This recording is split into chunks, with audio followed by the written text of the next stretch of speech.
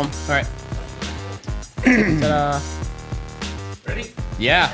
You going? Cool. Welcome to Instructions. I'm Bob. And I'm Josh. How's it going?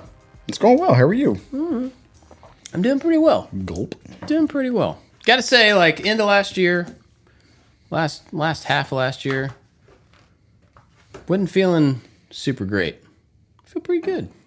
How so? Like physically? Like you got cough due to cold? No. Just, I don't know, just overwhelmed, overworked, putting too much pressure on myself. Just tired, needed a break. Vacation was really good. We talked about that last time. But that was good, and I felt really good since we've been back. So Good. yeah, it was a good thing. I wanted to show this because if you're not watching... Oh, well, that didn't work.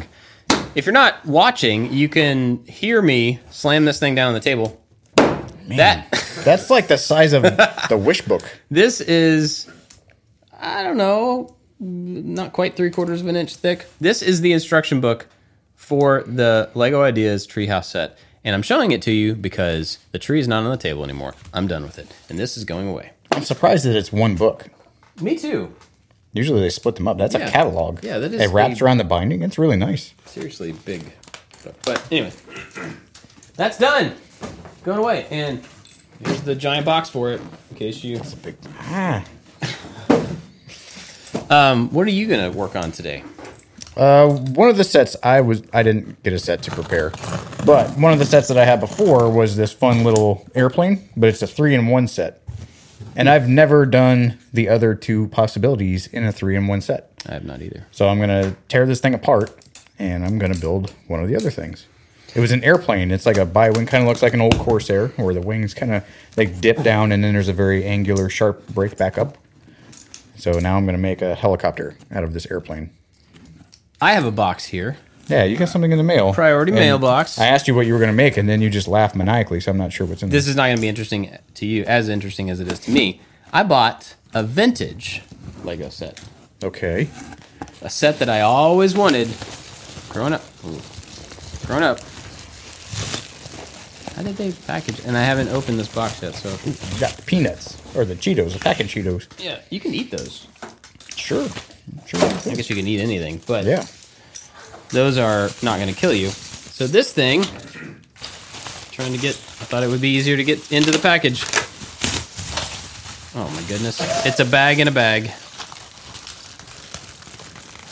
Ooh, I see space. Yeah, vintage space. This is the, I'm trying to think of how, Galaxy Defender with modular monitoring station. Cool. This is, oh, come on. One of the ones that I really liked growing up. And I found, you can find all these old sets. Mm-hmm. Ah! Look at this. Look at this. That's fun. Super cool. So this is this big ship plus this thing. Oh, wow. I don't think it has the little one in it. That seems like too much. It's Benny and the boys. Yeah. Oh, yeah. This is The originals.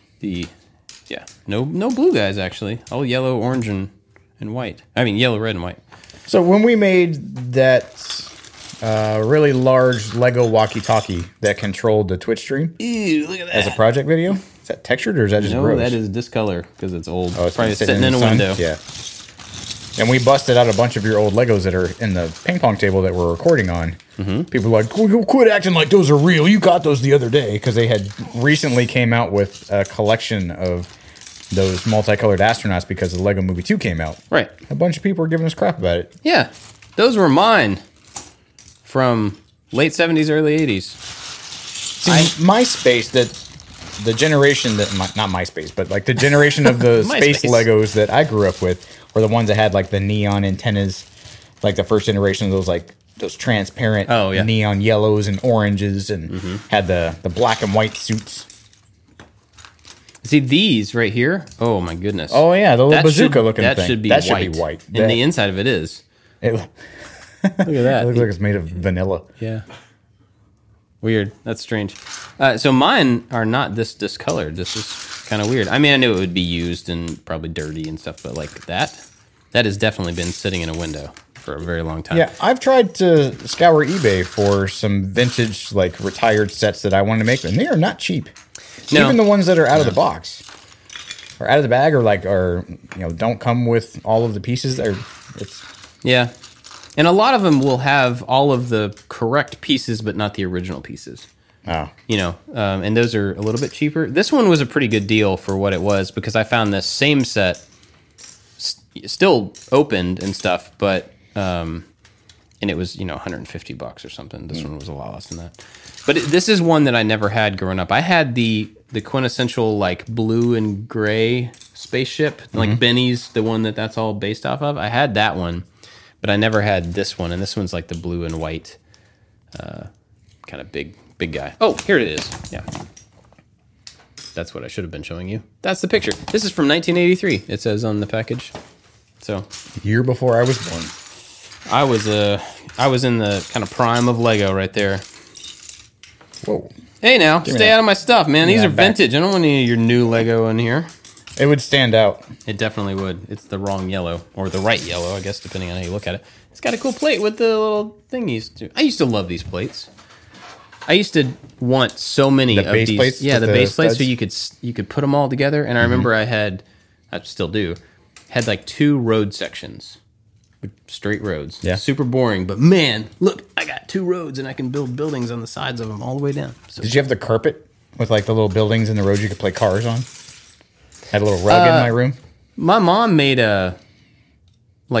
she sewed a blanket that had that, and she put stuff on it, like roads and everything. And so I could put all my Hot Wheels on it and then just like pull it up, zip it up.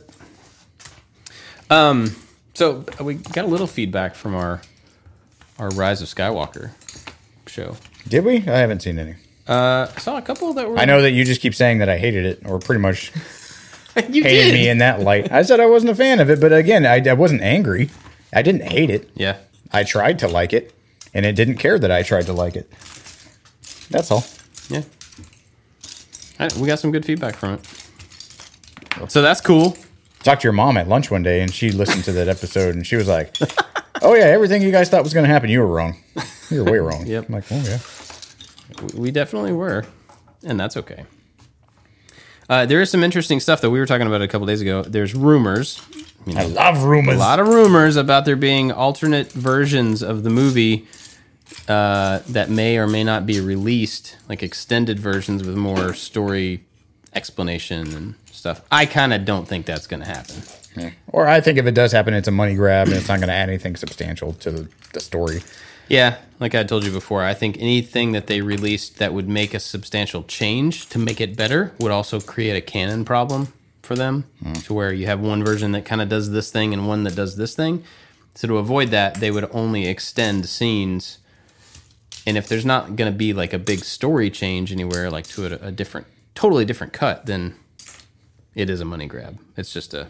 Maybe they'll have an obnoxious scene with some alien singing a song and dancing. Ooh, that sounds fun. Yeah, that's what everybody wants. One monitoring station. All right, I got to scoot all these up so I can start working on this little car, dude. So what's been going on? Anything new? Anything interesting? Since last we spoke, that was before Christmas. Well, I mean, no, we spoke at lunchtime, but yeah, it was last week. Since we all, the collective we, not a whole lot. I got a weird commission the other day to build some stuff. My brother is in the Navy, and he asked if I can make a going away gift for people, which is pretty typical. People in the military, you spend some time at a place, you leave, you get a little plaque that says you were at this place, so you can put it on your I Love Me wall.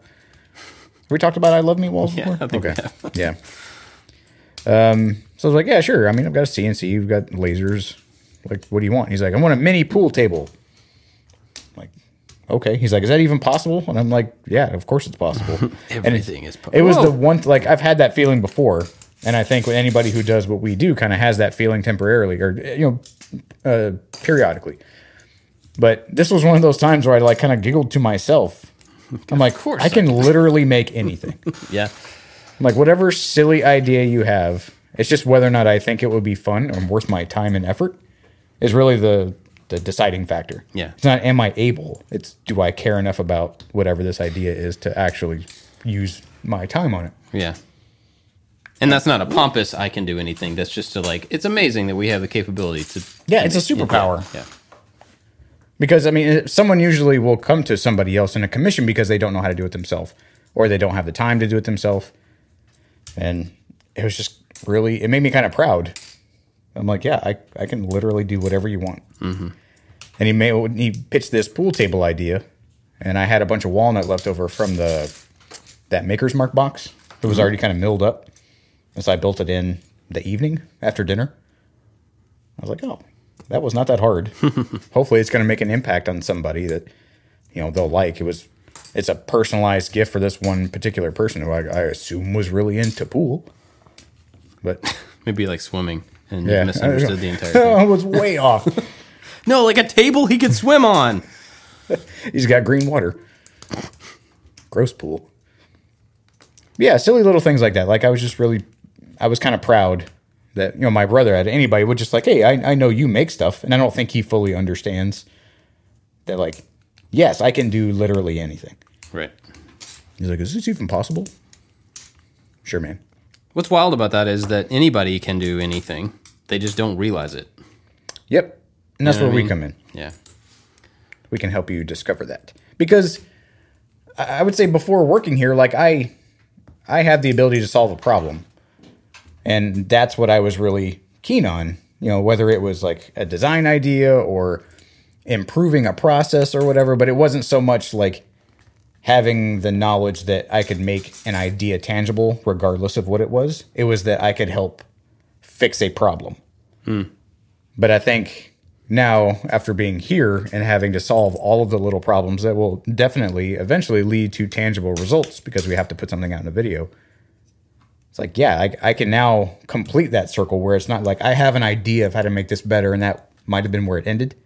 Right. Like you can complete the whole process loop and go like, yeah, I have in my head regardless of the ask, like, yeah, I could see how this could go together and then turn around and look at the stuff that I have or the stuff I have available to me and go, I could use that and that and that and that, and let's do it right now. And I think it's really fun to be able to have the resources or to have the skill set to complete that very academic sometimes understanding of a problem or the best way to solve a problem. Right. Not to be a good idea fairy. That's what we used to call that person. Well, I think you should do it like this, and then walk away. One little card done. Well, that's cool. Oh, that was fast. Yeah. And you're done with all of your Christmas doggy thingies that you were doing. I was very happy to be done with those. And I think this is I was talking to my brother and I was telling him all about this stuff. And I was like, oh, these people want, Christmas ornaments of their dogs. And so I make them. And he's like, oh, that's neat. And he's got a dog. I know his dog. And I'm like, oh, I should make one for them. And so we got some Christmas gifts for the kids and I just kind of threw it in the box. And he opened it up. He's like, this is amazing. How did you do this? I was like, oh, I could tell you the entire process. It still won't make sense just to know that I made that because I'm good at making things and I wanted you to enjoy it. And then that begat this thing. And he's like, well, if you're willing to make going away gifts, and this is not the first time someone, especially in the military, because they usually want something personalized or something very custom to a person. I've made many going away gifts for many different people. And I just think it's kind of funny that it's not just like a, thanks Jim or thanks Lieutenant Jim Bob for your service at this place, and it's on like a card. Now he knows it's like, wow, like the whole gamut of ideas is open. Yeah, he can make anything, so I can think of anything. Yeah, exactly. To make it. Yeah, sure. I mean, that might backfire. And I told him this because I was like, well, like, I love you and all, but do you have a budget for this? But because, not that much. Like, I knew when I was in the military, usually you would collect a fund or you would have a small fund from like selling snacks and junk. We call it the fridge fund for like when people leave. There was a budget somewhere for it. And I'm like, well, what's your budget? Because I know it's not just my brother paying for this. If that was the case, then I would help him out. But if he, as a representative of the Navy, is paying for it, I'm like, I know you guys got some money.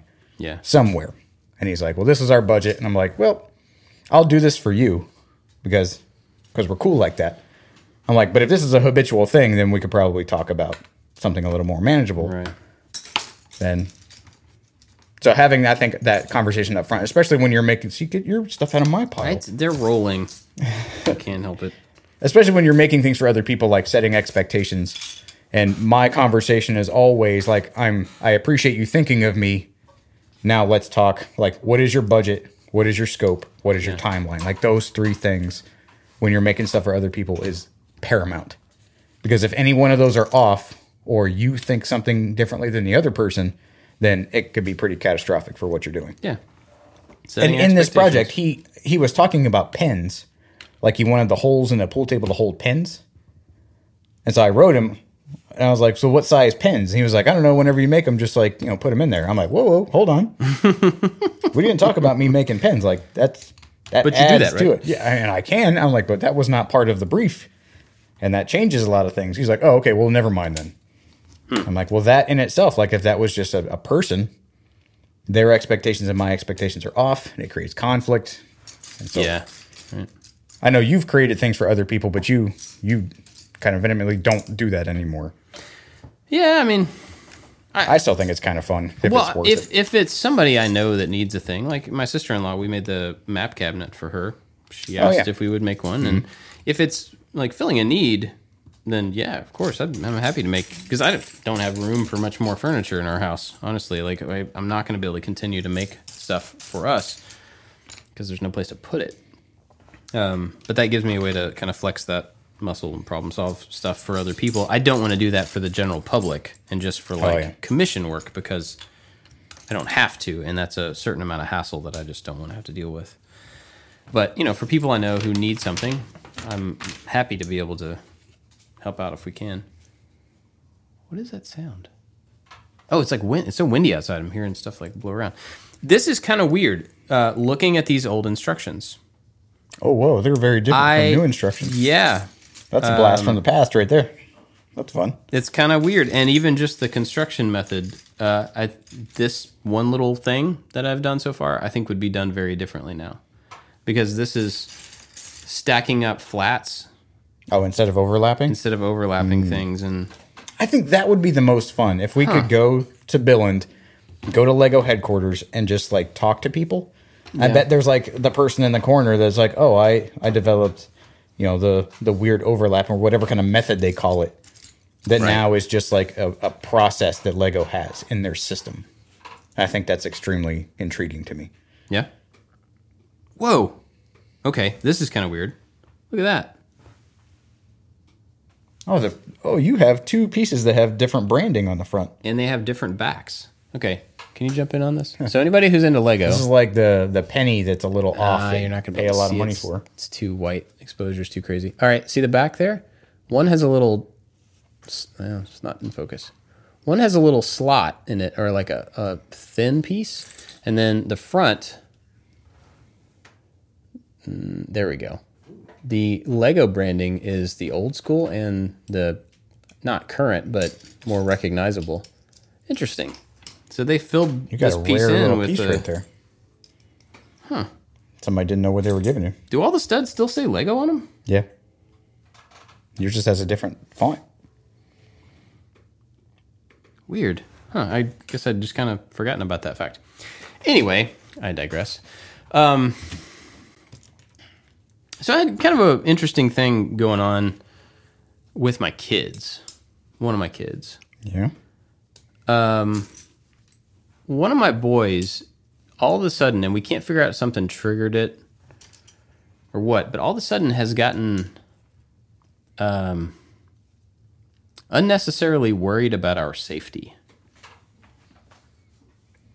This is strange. This is like an inside family thing that I wouldn't normally talk about, but I don't know if anybody else has gone through this, where he's like worried about something happening to us. And I don't know if he's like you as a family or you and your wife. Or? Yeah, Jenny and I.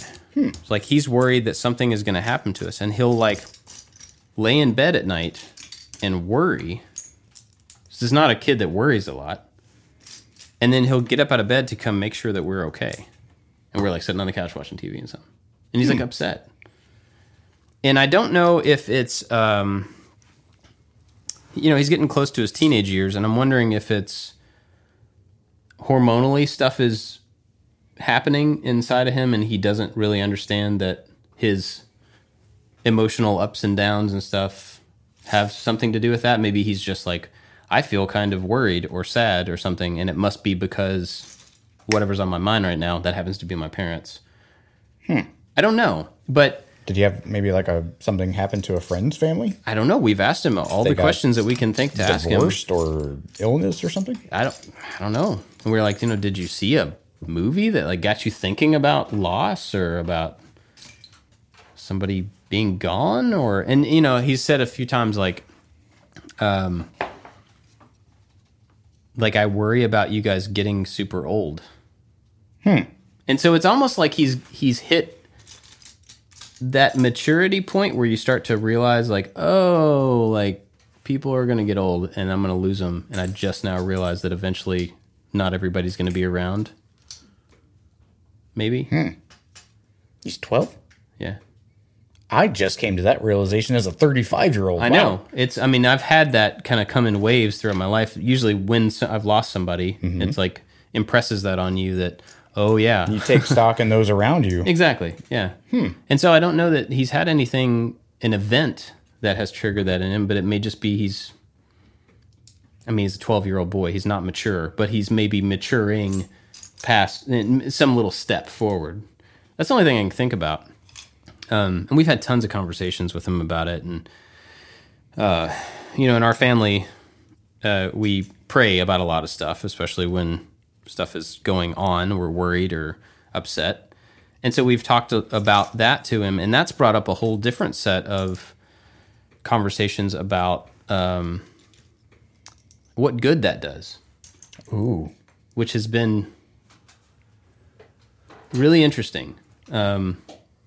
And this is a kid who believes what we believe. He is a Christian. He has made that decision on his own.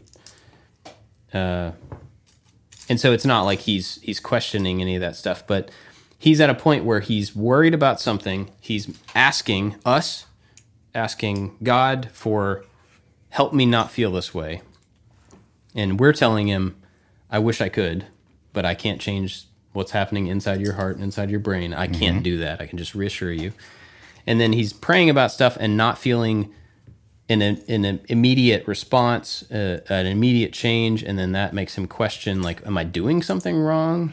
Oh. So it's been good because it gives us a chance to talk about our lives with him in ways where we've gone through similar things, and I don't know how I would have brought that up otherwise. Right. But at the same time, like I'm saying, like you just have to wait. I'm sorry that you don't feel right, and I'm sorry that you're worried. You don't have anything to worry about, but I know it's there. I know it's real. I'm not trying to discount it, but you can't do anything about it other than just try to realize that it's not reality. Like your worry, your worst case scenario is not truth. It's not now. It's not here. And you just have to try to realize that worry doesn't do anything. It doesn't help you. Yep. It doesn't solve anything. It doesn't make things less likely to happen, And so it's been several nights. It seems to kind of happen near the end of the night when he starts, I think when he slows down enough to like start thinking. And I don't know. I guess it's just, like I said, it's him beginning to mature to a point where stuff is settling in a little more and he's letting himself think about things outside of himself. Maybe that's it. Maybe that's part of it. Kids are so selfish. Not because they're bad, just because they don't realize that there's much outside of themselves. And that's a conversation I'm having with my son. Really? Lately. Yeah, that in particular. I mean, he's having, I think, the opposite, to where he's now able to verbalize, like, I wish I didn't have a brother and sister because they annoy me. And that very, like, closed-minded, very selfish thought. He's like, I didn't ask to have a brother and sister kind of thing. I'm like, well, that's great, because it's not about you. And it's the same thing, like, we are a Christian household also, and so it's like, well, I didn't really decide our family setup. Like, physiologically, I kind of did, but I didn't really, in part of my grand plan, there weren't three of you. So we have to play the hand that we're dealt. Right. And I think along the same lines, I've had those same feelings that your son has had. Again, I had them kind of later in life.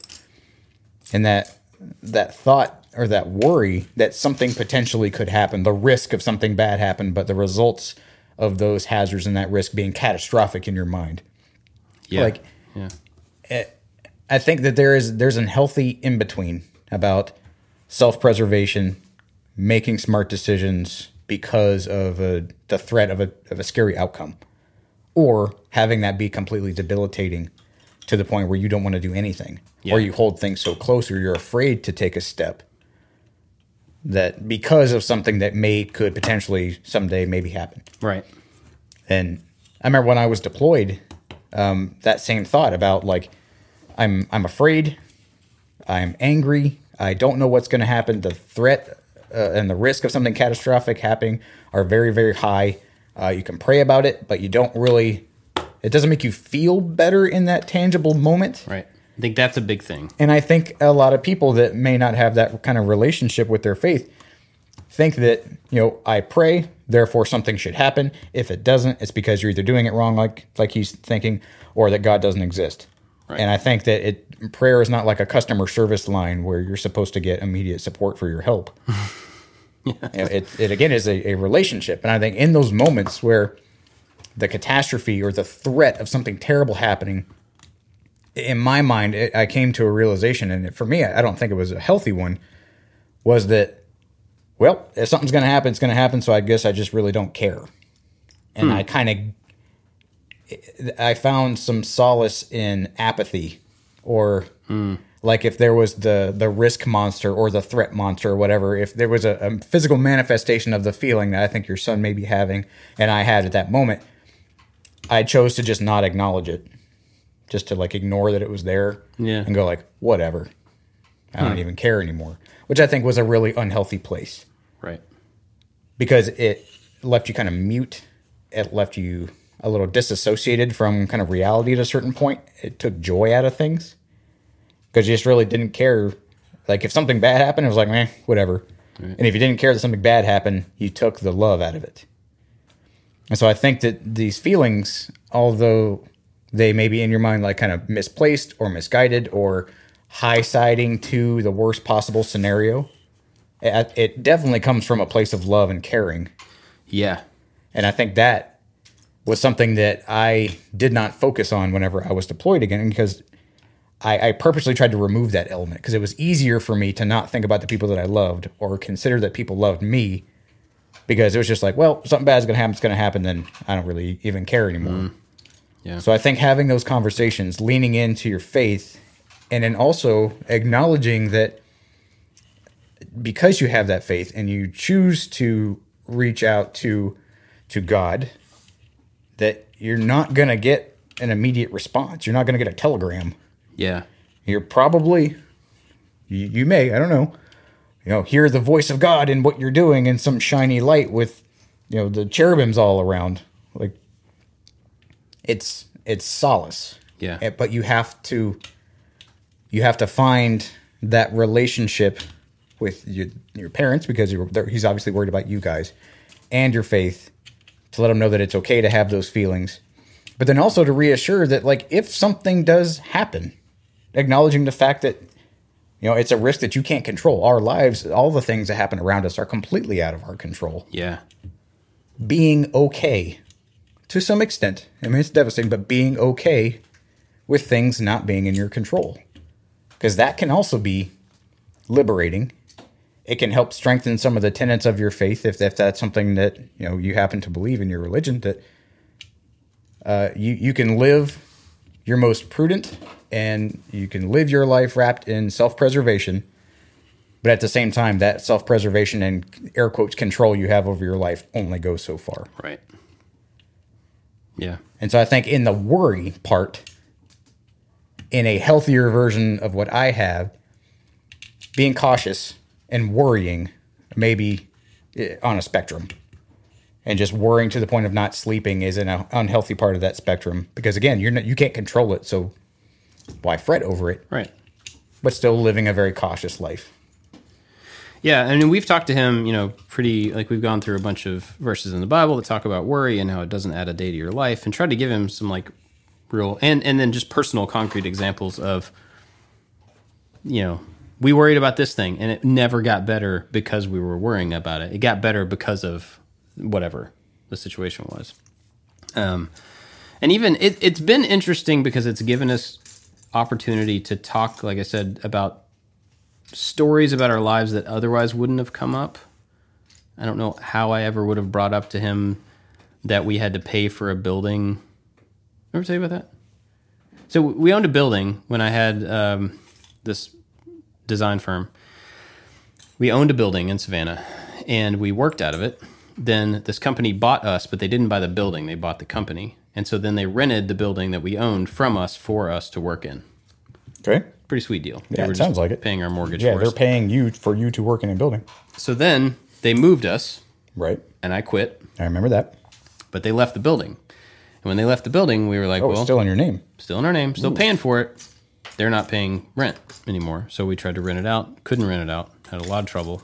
I mean, a few people here and there, but basically got to a point where we had to each come up with, gosh, I think it was like $2,000 a month out of our pocket to pay this, to keep paying the loan on this thing. It was an expensive building. To keep paying the loan without any income from the building coming in. And so I was telling him, like, you know, you were praying about something and you didn't feel an immediate, like, oh, yay, it's better, or it's not taken away right away. And I was like, here's an example of how that happened to me.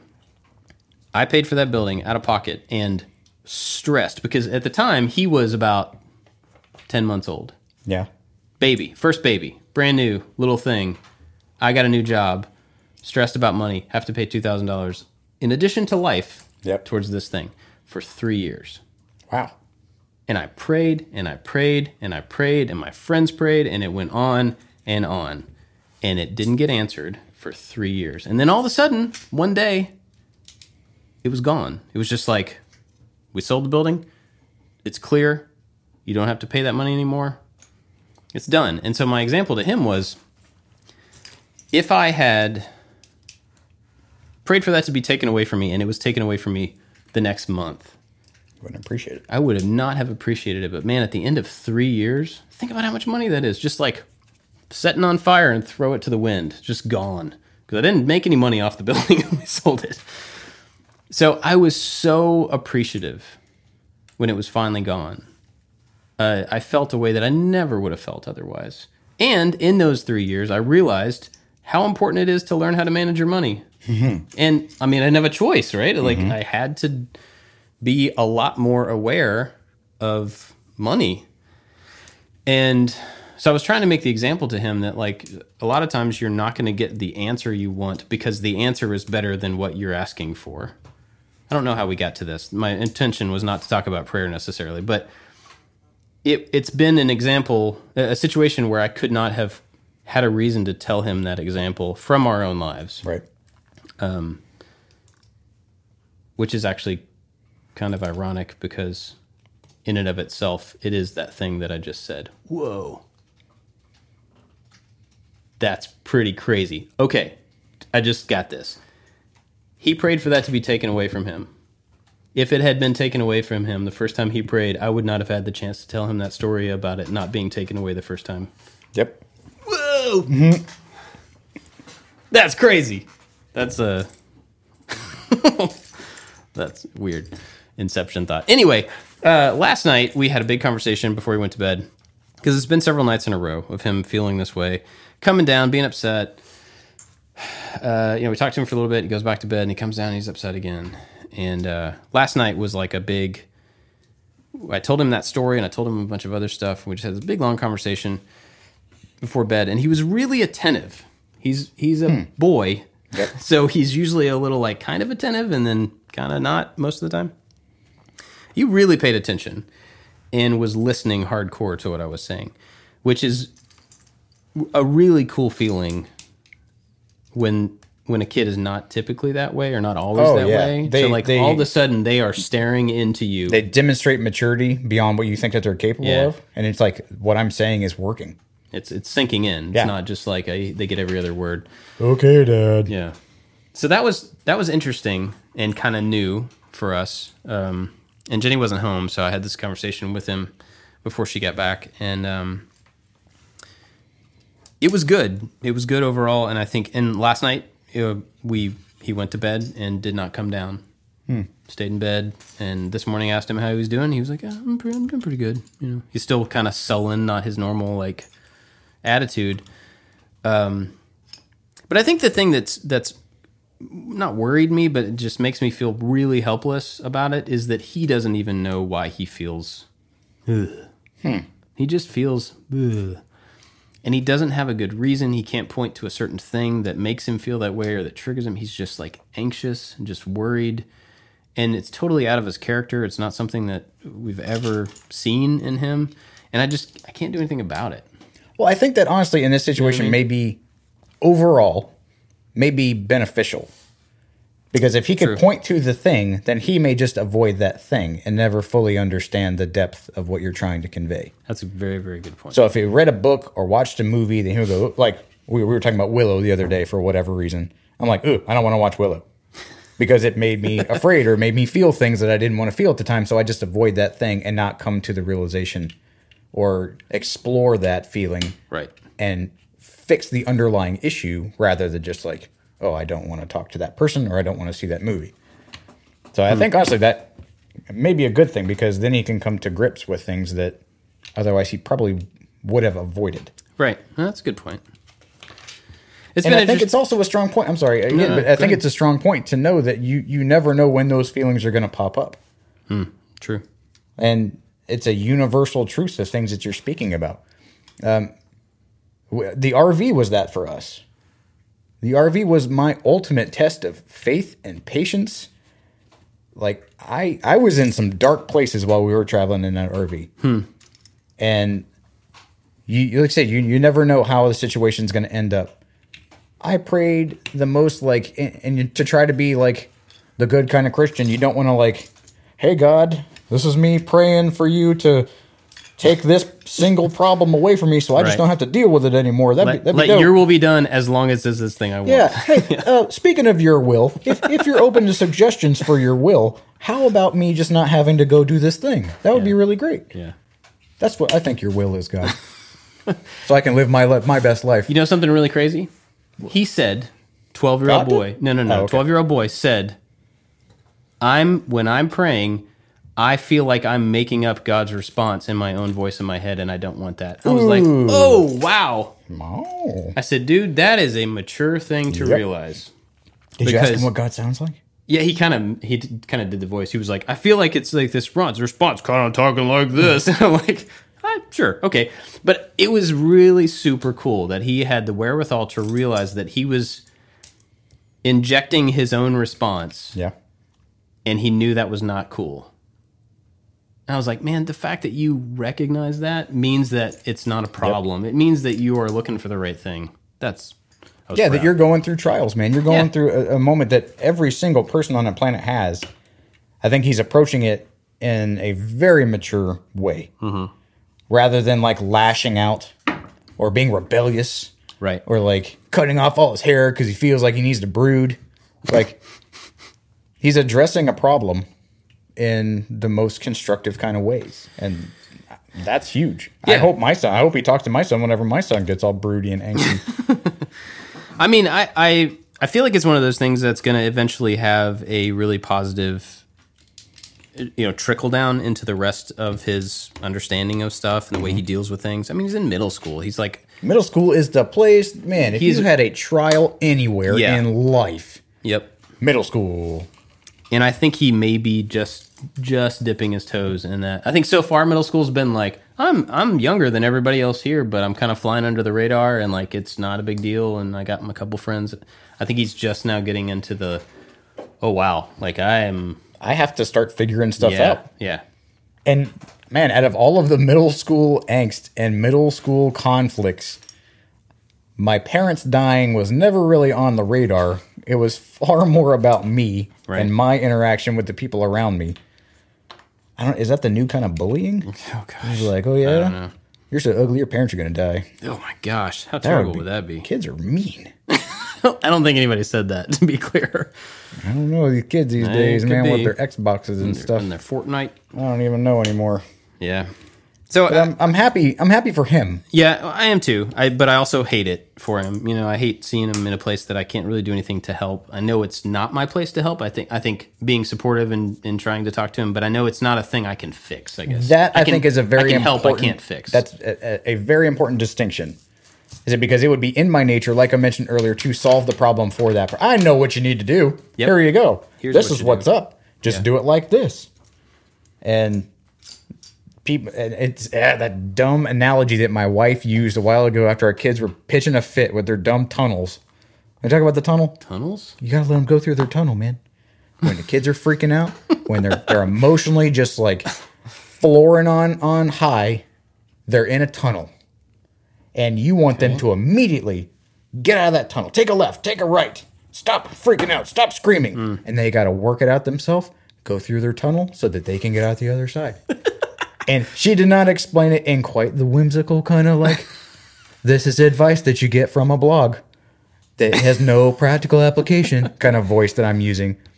But I think about that sometimes. And you think about the times where you've had to like come through a difficult situation. And if someone told you like, here's your 5 steps to get over that feeling that you're feeling, you're probably not going to read that, or you're probably not going to listen to those. But when you come to that realization on your own through guided prompts, you buy into it because you convince yourself that what you're saying or what you're thinking is the best course of action.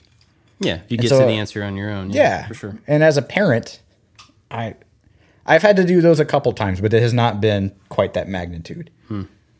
I think it would be very difficult for me, I'm speculating, to not just go like, oh, do it like this. Yeah. Well, and I mean, I'm doing that I'm not trying to do that, but I find myself doing that. Like, just be okay. Yeah, you'll be all right. Like, you'll grow up. You'll get past this. Don't just move on. And then I'm like, have you tried just chilling out, man? Yeah.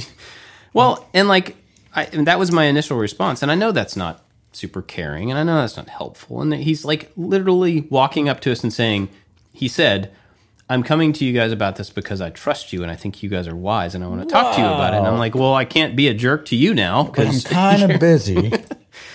I mean, so like, it's awesome that he's. That would scare me, honestly, if my son can't, like, man, he had the one day came home, we talked about it on here, about, like, the girl stuff, and he was like, Dad, I need to talk to you down in my room. I'm like, oh, my God. Yeah. All of the things that is wrong right now. He's on crack. He got abducted. The police are coming. He's pregnant. Yeah. He just wanted to talk about girls. So, like, in that setup, like, I'm coming to you because you guys are wise and I need counsel, I would be a wreck. Yeah.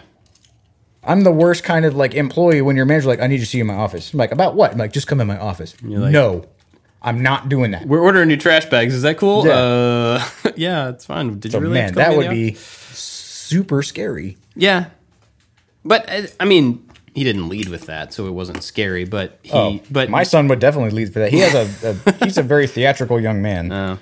He would do that just to watch me squirm. But I mean, that stuff is really cool, but it makes me like, okay, like I can't just brush this. I don't want to brush this off, but I can't brush this off and just be like, tough it out. Don't worry, it will get better, because that's not what he's asking for. Well, like I said the other day, with my son being selfish, I had to do that same thing, and it wasn't quite the same level, but it's acknowledging that being a dad is not just the fun parts. It's not just the silly, cool parts. Like, you have to take the time to talk. And I remember with my dad, like, I never had those kind of heart-to-heart moments with my father. I had them with my mother, but I didn't necessarily, not to his fault. But I'm like, all right, I have to talk to him about this thing. He's being honest with me, and I have to respect that honesty. I can't just throw it away. Because this is trust building. I tell him all the time, we don't want you to lie. I want you to be able to come to me with all of your problems. We need to have an open, honest line of communication so that, I mean, just tell me where we need to bury the bodies, and then we'll worry about it later. Don't lie to me. And so when he comes to me with like these really openly kind of childish kind of things, like, I wish I didn't have a brother and sister because they annoy me and they take my toys. And I can be like, well, that sucks. Well, they're here to stay, so better learn to share. We can't sell them, so. And like you're saying, it went down a path. It wasn't quite as deep, but it went down deeper issues that he was having. Right. And I'm like, I have to take the time, and I have to try to talk him through this. And it's trying to ask him questions so that he can answer them for himself. So that he can see the benefit of what I would just go, well, they are good for these reasons. You should change your thought process. Right. Ready, go. I go, well, when you need help with this or if you want to play with whatever, who do you go to? He's like, my brother. Yeah. Whenever you need somebody who absolutely loves you and is excited whenever you make something cool, who is that person? Well, I mean, my sister does that like a lot. I'm like, exactly. And so those are like the minor league things before the existential, philosophical, religious, issues come up. It's the practice runs. Well, I mean, it's all stuff that we've never dealt with, right? It's all stuff that we're figuring out how to respond to for the first time. Have you... This is a weird tangent, not trying to change the subject, but have you seen the new season of Lost in Space? No.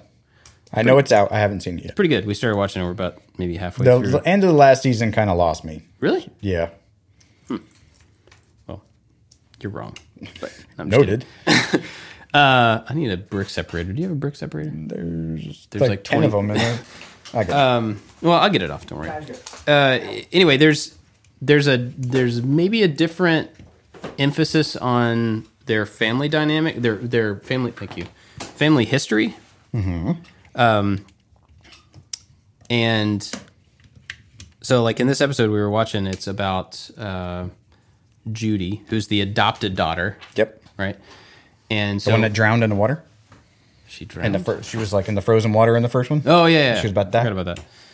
So there's a bunch of flashbacks in this episode about her and her adopted dad and all the good times they had and it's just like going back. And as I was watching it, I was thinking about just the reality of parenthood and about, he was in a place where he's hurt and he's having these little flashbacks of all the times growing up with Judy and how he brought her into his family and they would just run together and he taught her how to ride a bike and I'm like, oh, that's nice. Like, I wonder if he stayed up with her after bedtime and figured out how to talk to her about mortality and all this. I just was thinking about the show is just showing the one thing. And then it gets to a clip where apparently this character, the father left his mother, left his wife. And I don't know, they didn't explain the whole thing, but he came back and he was sitting out there talking to her about, I'm back now, we're going to be a family again, whatever. And her response was like, well, you just do right by everybody else in the family. I don't need you. And turned around and walked off. And I was like, the wife or the daughter? No, the daughter. Oh. And that just, ouch. I mean, that has nothing really to do with our family or anything directly, but it was a very much just she had been relying on him as a father her entire life. And then he just left for whatever reason, whatever the situation was. And she learned how to do it on her own.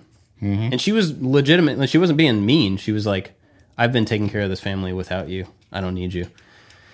And the thing that stuck with me was he had so many chances to build up good, but he made one pretty big mistake and screwed up a lot of their future, and whatever, they're friends and family now and everything's good.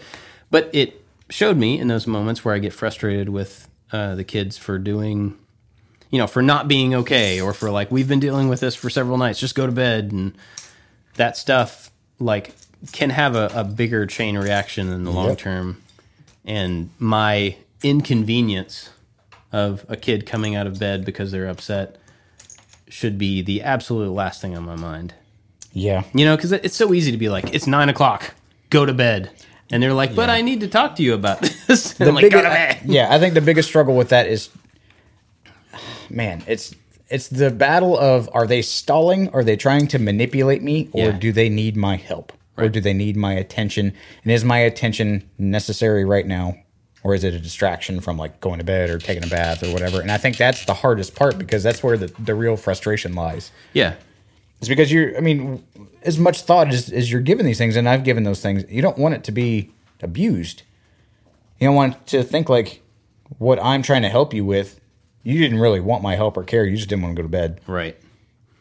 So, you don't want the crying wolf situation, but I guess as a parent, you have to go check on that wolf every single time. Yep. And it's funny, man. We've told that story to each of one of our kids so many times in their lives. And Which still, one? the boy who cried wolf. Oh, yeah. And still, just about every time we say something like "Don't cry wolf," they're like, "What are you talking about?" I'm like, "Man, we got to go through the story again." And every time I tell it, because they're getting older, it gets worse. And so, like at this point, if we tell the story, the kid gets his arm taken off and is screaming for parents, and they don't come, and so he just gets completely eaten by the wolves and spread out over the forest. And like, so it started out, and he was really scared, and he called it his family, and they didn't come to get him because whatever. But oh no, that boy dead. he is in chunks, viciously murdered because he annoyed their parents and didn't brush his teeth. Because he didn't go to bed. No. Anyway, so that's kind of what we're hopefully on our way out of right now. But see, but you're never out of those because there's so many kids. That's true. That's the thing. What's caught me recently is that my middle son, who is the quiet one, who is the just like got a smile on his face most of the time. Like I think I talked about it, like he's been just angry at times. Like he just super high sides. And I have to address him in his own specific, like he needs to be talked to and dealt with differently than my older son. Right. And so as heavy and as just like weighing on your heart as this situation is, and then looking down the line and go, there's 3 more or 2 more or 10 more, however many kids you have left. You're like, oh my, I got to remember this moment so that I can use it again. But that moment's not going to come the same way. And they're not going to have the same issues or respond in the same way.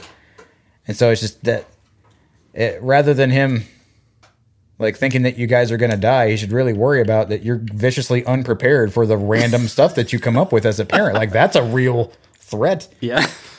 Like being killed in like a rogue meteor or something, like that's infinitesimal compared to like, I don't know what any given moment what you kids are going to do. And insider tip, I'm unprepared for just about 90% of it. Yeah, for most of them. That's the stuff you should really be worried about for me. Yeah. Death and all, yeah, that's a shame. But you guys come out of bed one more time. We'll have another death conversation. I'm having an aneurysm. Yeah. I mean, it's going to be a moving target. But the personalities between them are so different that it's impossible to predict the type of stuff. I mean, like, even with his personality, I wouldn't have predicted that this would have been a concern yet. And at the same time, maybe, I don't know, let's take a month ago, any random night, I would have been sitting there going, like, at what point is he going to start maturing and not act like a complete idiot?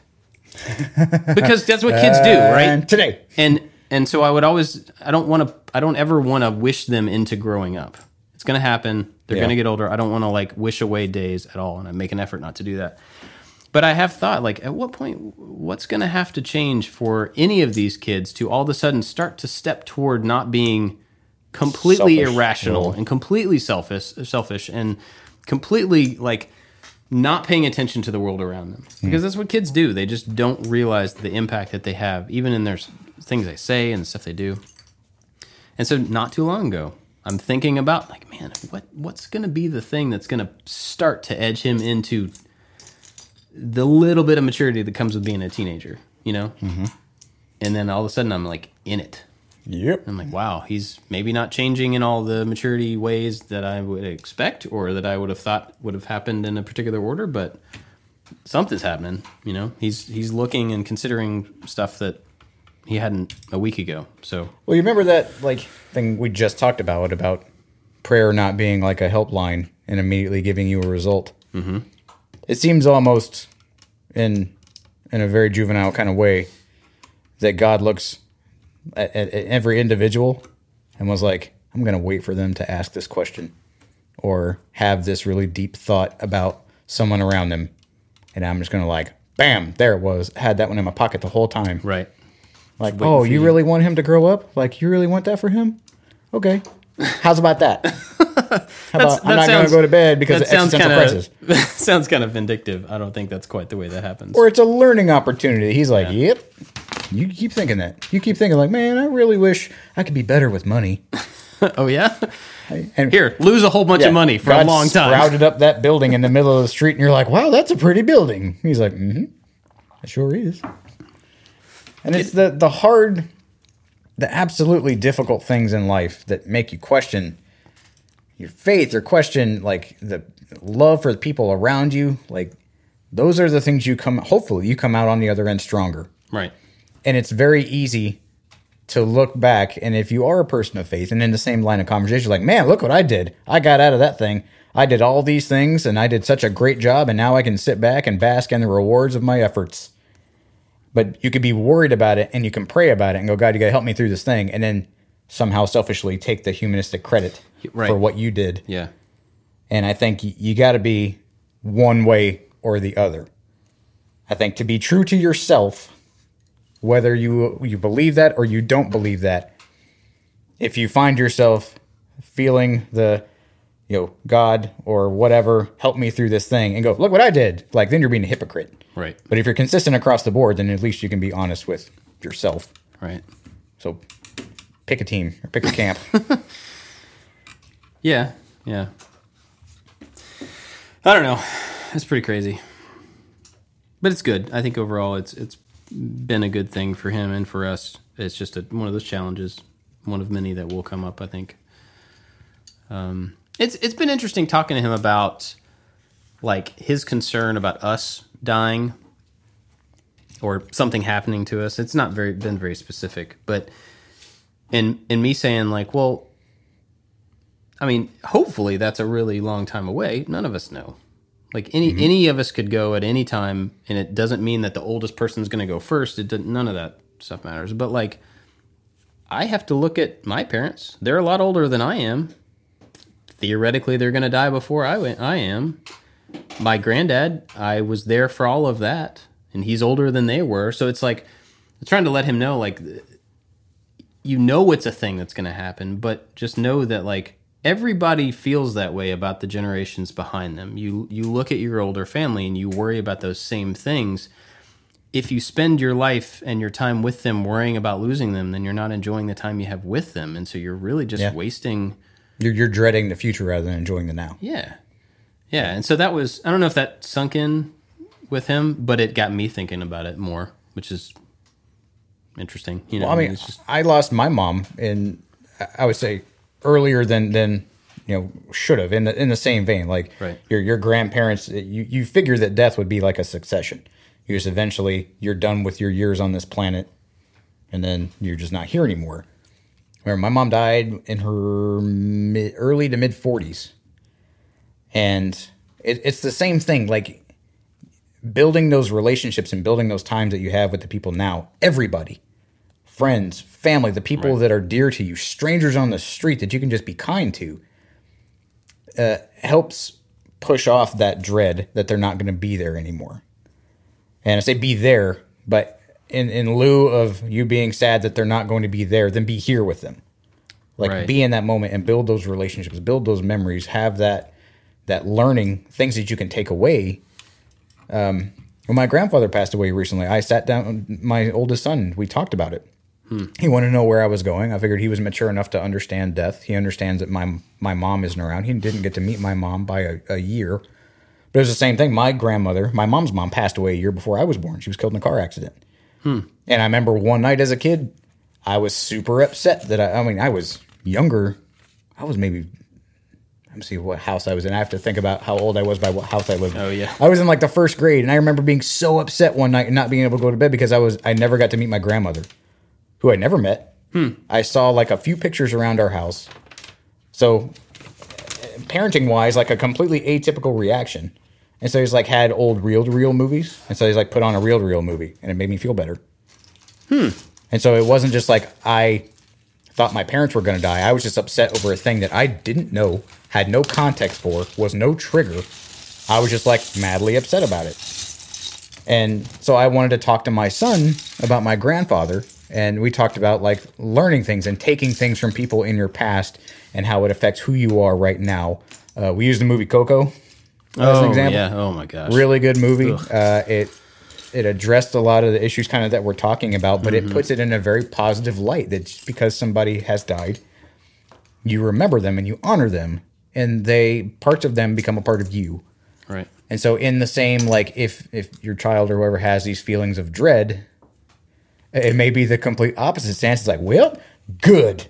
If I'm dead, then you'll get these things from me. Like, not to lean into the fact, not to, hopefully you want to kind of dispel some of that anxiousness over death, not to lean into the fact like, yep, not only am I going to die, you're going to die too. Yeah. But giving it an optimistic outlook. Because he sees my wife's grandmother, who is, she's got dementia. He sees the older generations of our family are not doing well. Right.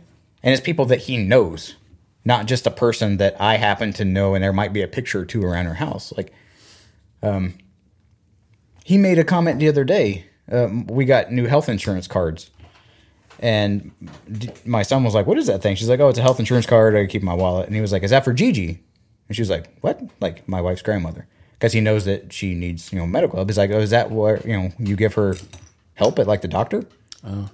I'm like, wow, that was, like, right on the front of your mind. Like, you didn't know what a thing was, but you automatically went to that assumption. I was like, so you had to think about that. Yeah, yeah. And so we're talking about recognize that somebody needs help. And right. Like, yeah. And talking about my grandfather and just, especially, being, my grandfather was a person of faith also. And so it's, there's more to life than right now. There's more to life than the immediacy of what's going on around you, the little irritations or the little problems. It's about, leaving the relationships you have with people, making this world a better place, all those things. And I mean, he was sad, but like it made him comforted in that moment. And I was able to, through that, comfort myself because I lost my grandfather. Right. And so having those conversations about death, and it didn't precipitate to what your son had, to where like he just looked around and saw like every person who kind of looks old in his mind is going to die right now. But I think it kind of helped with that conversation. And I never had anybody when I was growing up that died. All my grandparents all lived. I mean, everybody was relatively healthy.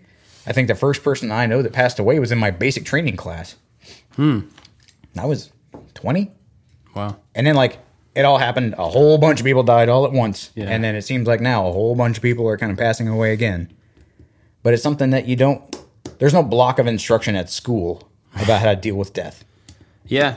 There's not like every day you sit down, you finish watching DuckTales. I'm like, well, now is our time. It's grief counseling. To like, let's all speak about death and the imminence of people passing away. Let's make a list of who you think is going to pass away. Yeah.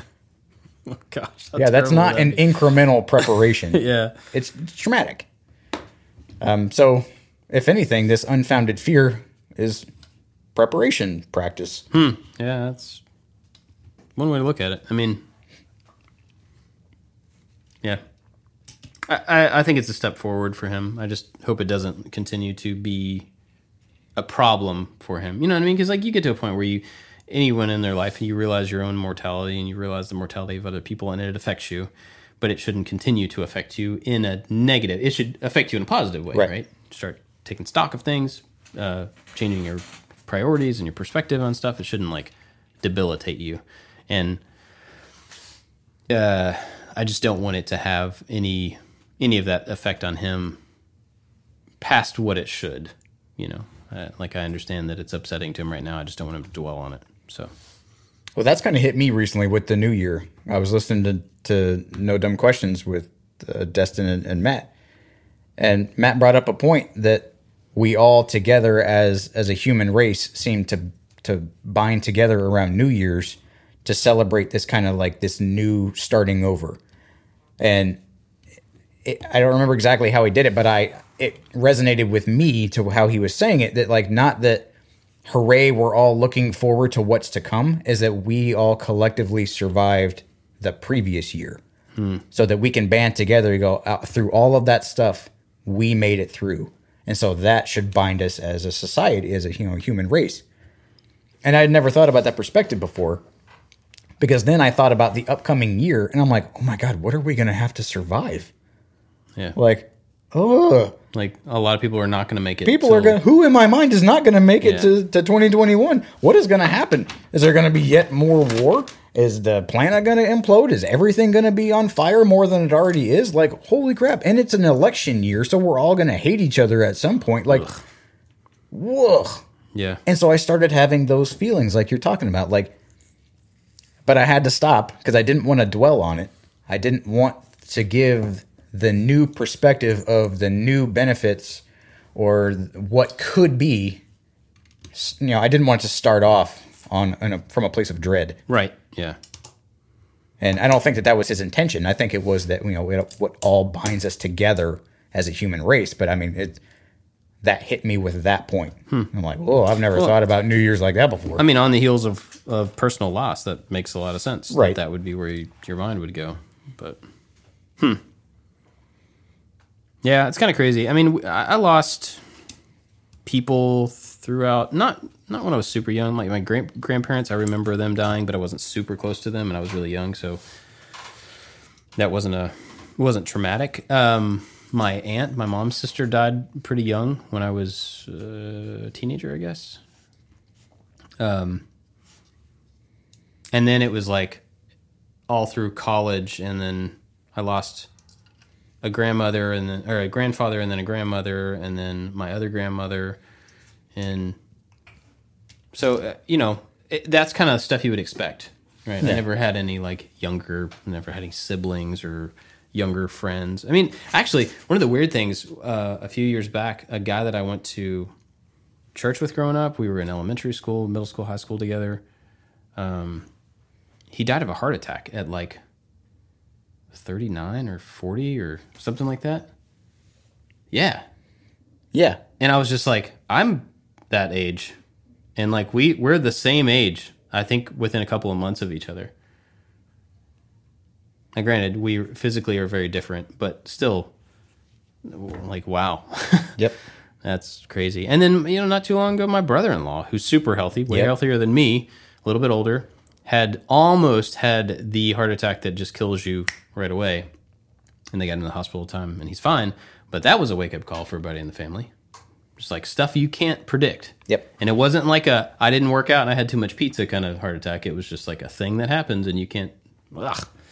So I've not had to deal with a whole lot of death in my life, but it's been at least in the progression that you would kind of expect for the most part, grandparents and older people. And I've been fortunate enough, I guess, to be able to deal with it where I was already maturing a little bit. And I really hope my kids don't ever have to deal with it before they're mature enough to be able to handle it well, but... Well, it sounds like at least your oldest son is on the right path to be able to deal with that when and if it does come up. Yeah, I think so. I hope so. But anyway, that's what's been going on with us. It's been interesting and trying, but I think will end up being one of those good things. Like I was trying to explain to him, I think it will have a positive impact down the road when he gets out of it, or at some point because he's out of it. Yeah, that's my hope anyway. So, that's that. Right on. I don't think I have anything else to say about it. That's all I have to say about that. What else do we got? How long are we in? Oh, we're an hour and 8 minutes. A minute and 8 minutes? That's 9 minutes. Golly. You were mentioning some of the places we're going to be this year. Oh, yeah. We should do that. Yeah, because we have... If you're listening, then you probably kind of, we're buddies, we're friends, so you may want to come hang out with us. We've tried to, with the new year, we've tried to kind of plan out, our strategic goals. And, historically, you have not liked to travel unless you need to travel. Or you've traveled to certain things because it kind of is the most advantageous area to travel. Yeah. I want it to be worthwhile for travel and if I'm away from the family. We're trying to, not purposely trying to ramp up travel, but there are more opportunities for us to do it. And I think that you are less resistant to it. I'm realizing that there are a lot of benefits that I've been neglecting. And now my kids are a little bit older. It's a little less of a chore for one parent to take care of 4 kids. I think that has something to do with it. Yeah. We can be go do your chores. And they wipe your own butt. Yeah, exactly. So I think that's part of it. But figure out death. Yeah. Go think about mortality for a while. But, okay, so to give an update as to plans that we are... it's beyond tentative. We are planning on being at these things. Yeah. So we have a trip to Chicago coming up for a project video. Mm-hmm. We have, we officially saying Workbench Con? Yeah, we'll be there. Okay. The capacity in which we'll be there is still not 100% clarified, but You and I may be giving a class together. yes. Which has never happened before. That will be interesting. Man, that'll be fun. It will be. I think it'd be fun for the two of us, and other people just get to happen to watch. So Workbench Con There should be Nerf guns involved. in Atlanta. Oh, you're going to be with your back to me, talking to a crowd? I just do whatever I want. And I just have to ignore all of the beams to the head. What else? There's something. So the Chicago thing, we're going for a specific reason. We're not going to be there for. Yeah, it's not meetup worthy or anything. Well, We're just. It's is kinda, it? Maybe? I don't know how much time we're gonna have. Well, according to the Airbnb people or that guy, we will have no parties. There'll be no tomfoolery, and no ballyhoo in this man's Ballyhoo. apartment. Well, I didn't mean like a meetup No in the shenanigans. Airbnb, but we're going to be there to shoot a thing with someone else, and there may be time in that one evening. So if you're listening to this and you're in the Chicago area, if there's like a cool place, actually, I know of a really cool barcade that we could go hang out at. I dig barcades. I want one in our town. I want to open it. I don't know where Hey, can it I is. borrow some money? I got like $10. I don't know where it is in relation to where we're staying, but maybe that would be cool. I don't know. If you're in that area and you think it'd be cool just to like meet up somewhere and say hi, no promises, but it might be fun. Yeah, so Chicago, Atlanta for Workbench Con. That's February. For February. There's something else. Maker Central. I thought there was something before that. Not that I'm aware of. Okay, Maker Central is the beginning of May in England. Mm-hmm. And then we're going to go see Jocko. Yeah, we're going to Paris. I didn't know if we're going to Paris We're to going to go. Paris. Are we going to say who we're meeting up with? No, not yet. Okay. We're going to Paris. Hopefully shoot some video, and then we're going to hang out with Jocko in Italy. Mm-hmm. Are these facing the right direction? Those are not facing the same direction. And that's going to be cool. And then after that, we're coming back, and Oh, I don't know when. Did you talk to them people about that thing that I said? the thing that you said. Were those other people receptive to that thing that I said? Oh, you talked about it in the after show, didn't you? I don't know what you're talking about. Did you talk to Jimmy and David about the Oh, tour? I did. They were. Yes. Okay. I did. Does They that need were. to be bleeped out? You said it in the after show. No. No, it doesn't have to be picked up. Okay. I don't want to commit to anything, but they were interested. I'm scheming. I'm trying to take this show on the road. I'm actually trying to take making it. Not this show. Although we could do We this could. show at the Yeah, same that was time. the original idea, but I wanted to wrap it up. We wanted to take it on the road, do like a 3 or 4 city tour. Is an idea. It's not even a plan. It's an idea that I'm scheming with right now. So Yeah. I'm pretty much just researching really, really nice theaters that I want to go see. Oh, And I then see. you guys can just go on get to stage, be and I'm there. going to get to walk around with an all access pass. 'Cause I'm just going to go. I'm the stage manager. Yeah. I'm allowed to be here. But I yeah, need it's- M&Ms. I need M&Ms right now. Yeah. So we'll be doing a lot of stuff. I'm sure other things will come up this year as well. But we're you talk trying about doing to, classes at Jimmy's. Yeah, we're doing something at Jimmy's in the fall for sure. I don't know exactly when, but I'll definitely be up there at some point. So yeah, we'll be around this year, doing a lot of stuff. So hopefully we will be in a place that is kind of close to where you are, and you can come hang out. Shake our hands. Let us know if this podcast. Shake your hands. Yes. you can do jazz hands. That's in front of clapping us. in sign language. We could all just stand there and clap at each other. Anyway, that's the plan. Hour and 15 minutes. Let's wrap it up. Yeah. Where can people find you? On the internet, it's the Josh_make stuff. Find me and all of us at I Like to Make Stuff on all the stuff. Big thanks to our Maker Alliance members who help make this show possible. Help me buy That's vintage Lego sets to do on the show. If you want to check out the Maker Alliance, they get exclusive videos. We're working on behind the scenes stuff right now. They always get to see all the videos early. They get to see the video that this is Thursday that we're recording. There is a video that's supposed to be out right now, but we're waiting on sponsors. But all the Maker Alliance people have already seen it. Yep. They get free plans, Yep. Discord access. Oh, they get free plans with this one too. That's true. Man, Yep. you guys are getting a lot of stuff from a video that's not even legally allowed to be published yet. Yeah, so go to iliketomakestuff.com/join. Yep. If you want to check that out, a list of everything there. Thanks for listening. See you next time. Bye-bye.